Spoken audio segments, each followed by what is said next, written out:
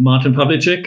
I'm a geologist with 25 years plus minerals exploration experience around the globe, a lot of it in gold, some more advanced assets as well in the private equity space. I'm now CEO of Sano Resources, which just recently listed on the CSE in Canada, and we're about to embark on our maiden drilling program. Fantastic. Well, you better tell us where you're going to be drilling, because we're looking at, I think, 3 assets that you've got. But actually, before we do, just tell me, 25 years experience. What's your experience in Africa, and what's your experience in terms of running companies? Okay, Africa. I first came to Africa actually for a short stint at the time with BHP Minerals in 2000. It was supposed to be in South Africa for 3 months. I haven't really made it back to Australia since then. I spent most of the last 22 years in Africa, and some of it in and out of Africa. Initially, Southern Africa, places like Angola, Botswana, DRC, quite a few years in the Congo. And then went over to West Africa in 2007. We had an asset there, Sabodala Gold. Sabodala Gold Mine or prospect at the time. There were no resources. We drilled that out and put it into production in just over 3 years actually with an Australian junior. I then stayed on and managed their exploration assets for some time, and eventually the asset ended up in Teranga Gold, and now Endeavour. So it's still stronger than ever, actually. That was my West African debut, so to speak. And I've since then been back for many projects. Okay, but have you run a public market company before, or have you headed up a company before? Not had a full-time CEO role before. I've been in the junior space a couple of times. Initially for an Australian junior that explored for gold. I was their, so to speak, COO. I was running all the in-country stuff in the Congo there for a number of years. And then for a junior company as a VP exploration manager. More recently, I was involved with E79, Victorian Gold. I was interim CEO there until we found Patrick that we put in there, and he's steering the ship now. And I couldn't really commit to that one either because I'm more Africa focused, and I had the Guinea projects in the background that I've been working on for some time. So right, and that's I think E79 we know through Vince, who's your chairman. He, I think, exactly right. Okay, so why don't you sort of give us an idea of like who else is then supporting you? And obviously we know Vince, but who are the other names that we should be aware of? All right. Also on the board, from a public company point of view, is Vince Sorachi, who's our chairman, based over in Vancouver. We have Gavin Cooper on there, a CFO. He's got a long history in the public company space, also based over in Vancouver. We obviously have a legal team over there as well. And then we have a number of advisors that are, well used to the Canadian space, and also another non-executive officer. Right. Okay. So you picked up these 3 assets. Your experience is Africa. Your knowledge is Africa. So how did you get a hold of these assets? Where do they come from? What do they cost you? Okay. Mainly a bit of grey hair and a lot of time. There were the 3 founding partners there, and we were actually hunting around for some good quality gold assets in West Africa since 2017-18. We formed a private company initially in Senegal, applied for some of our own ground, were not successful, and then started scouting around the region for deals. Of course, there's lots of deal flow. Most of the time, the expectations in terms of the commercial terms are unreasonable, or there's little, hard data to justify, a more serious commitment on those. Then we came across these 3 assets in Guinea, and they actually had some historic data. The vendors had put some of their own efforts and money into it to find some initial gold anomalies, and they were quite commercial in terms of they understood what a market can take in terms of a deal. So we managed to negotiate a fairly attractive earn-in deal on all 3 permits there, and from there we went out to look for some seed funding, and we got that in Canada, and then listed the assets in Sano just very recently. But what do you do okay, I understand the process there, but what data do you base this on? Isn't it a case of, anything will do, we just need to get some assets into a cash shell? Not really. Anything will do. I mean, you can pick up plenty of Birimian with no data and just some structure all over the place.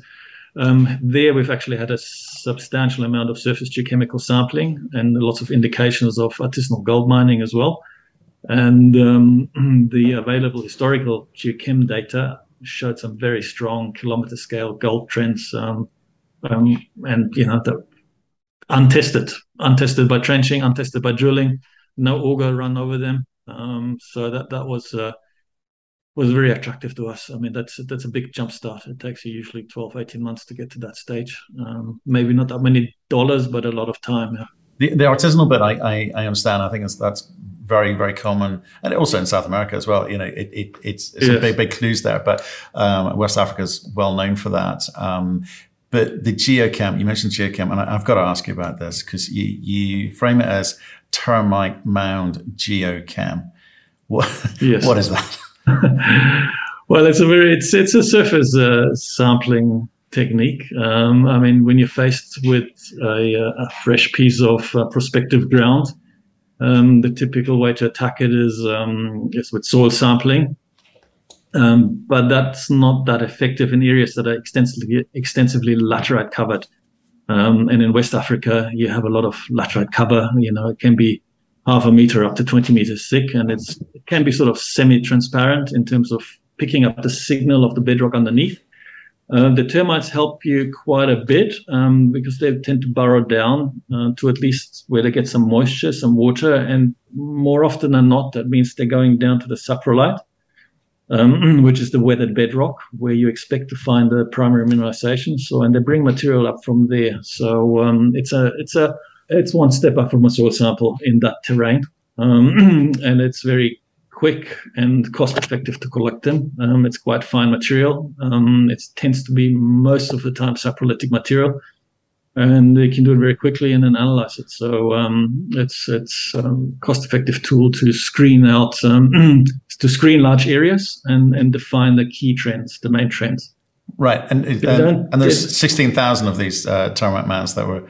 Yes, right. That's right. Yeah, we've inherited a lot of historic data, but we've also complemented. We did some infill termite sampling, and we had to extend some of the grids. They didn't cover the entire permits, just partial. But all in all, we have something like 16,000 samples now. So it's a very nice systematic database we can work off. Okay, so you mentioned earlier that there's a lot of this kind of Birimian land package with permits in place, but I think based on what you're saying, your inference being that some of those may not be of the quality that you would want to see. So, what gives you confidence that what you've got is of the quality that you think can become something? We have on all three permits we have a systematic coverage of termite mound geochemistry, gold geochemistry, and that data is defining kilometer scale gold trends quite consistently from line to line. You're getting the trends confirmed. So that's a very, very encouraging start for us. Right. Okay. We have the scale, and we know there is gold there. So. Okay, it comes back to that. Okay, so what are you going to do with this? Okay, these are drill ready targets, or how do you frame it? Not just yet, because the termite mound geochemistry it defines your trends, but there's a bit of dispersion laterally, so the targets tend to be a little bit large to systematically test all of it with, say, RC or diamond testing, drilling. That tends to get too expensive. So what the next stage is typically, and most of our peers follow the same approach. Once you have the trend defined in your termite mound samples, you come back with an auger drilling program.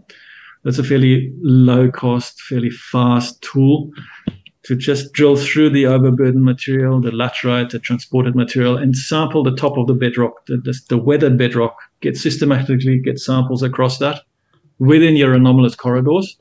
And then you kind of get to the root of where that gold is leaking out from in the primary bedrock. So you're defining the gold-bearing structures with that. And then you can come back and test these a bit deeper with RC or diamond drilling. Right. Okay. But all of the above cost money. So how much did you raise on the IPO? 6.5 million, and we've been hard at work last 12 months or so. Yeah. Auger drilling is completed now. At least the first pass auger drilling is completed now on all 3 permits, and we're releasing those results as we speak. We've still got a few batches of assays coming back in, so we're now really rapidly approaching the stage where we want to put down RC drill holes. Right. Okay. And relatively cheap there. I mean, what is it per meter cost in Guinea for auger drilling? Yeah. Auger drilling tends to be around the $12-14 mark, straight to the driller. And then with your overheads and assays, you're probably looking at $20 to $30. And then when you go to RC drilling, that's probably around the $50 mark, $40 to $50 to the drilling contractors, sometimes a little bit cheaper. With your add-ons in terms of field management, field logistics, and assays, you might end up with $80 to $100, depending on, if it's a large program, you'll obviously have scales of economy. Right. Okay. And this is, so you reckon, I mean, these relatively shallow drilling, right, is what you're saying. Yes. So lots of, in fact, how do you go about planning the drill program in terms of spacing, etc.? Okay. With the auger drilling, we initially go in quite wide, 200 to 400 meter spaced lines across our two chem trends. And then along the lines, we're quite relatively tight, maybe 25 to 50 meters maximum. From that, we pick up the trends, and then the wider parts of the trends, we'll get back in with RC drilling.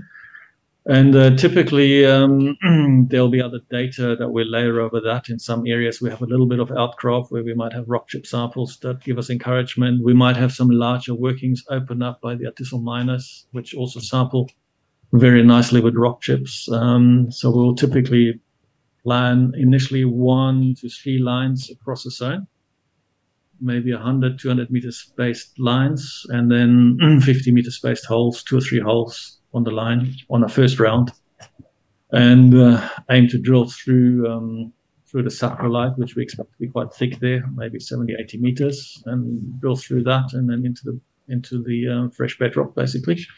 Okay. And see what it looks like, in a drill hole. See what the widths are, see what the grades are. Right, and you talked about that. So how many meters of auger drilling do you think you'll do this year? We have already completed over 35,000 meters, and we might get up to 40 by the end of the year on the auger drilling. And then the follow-up on that will be several RC programs.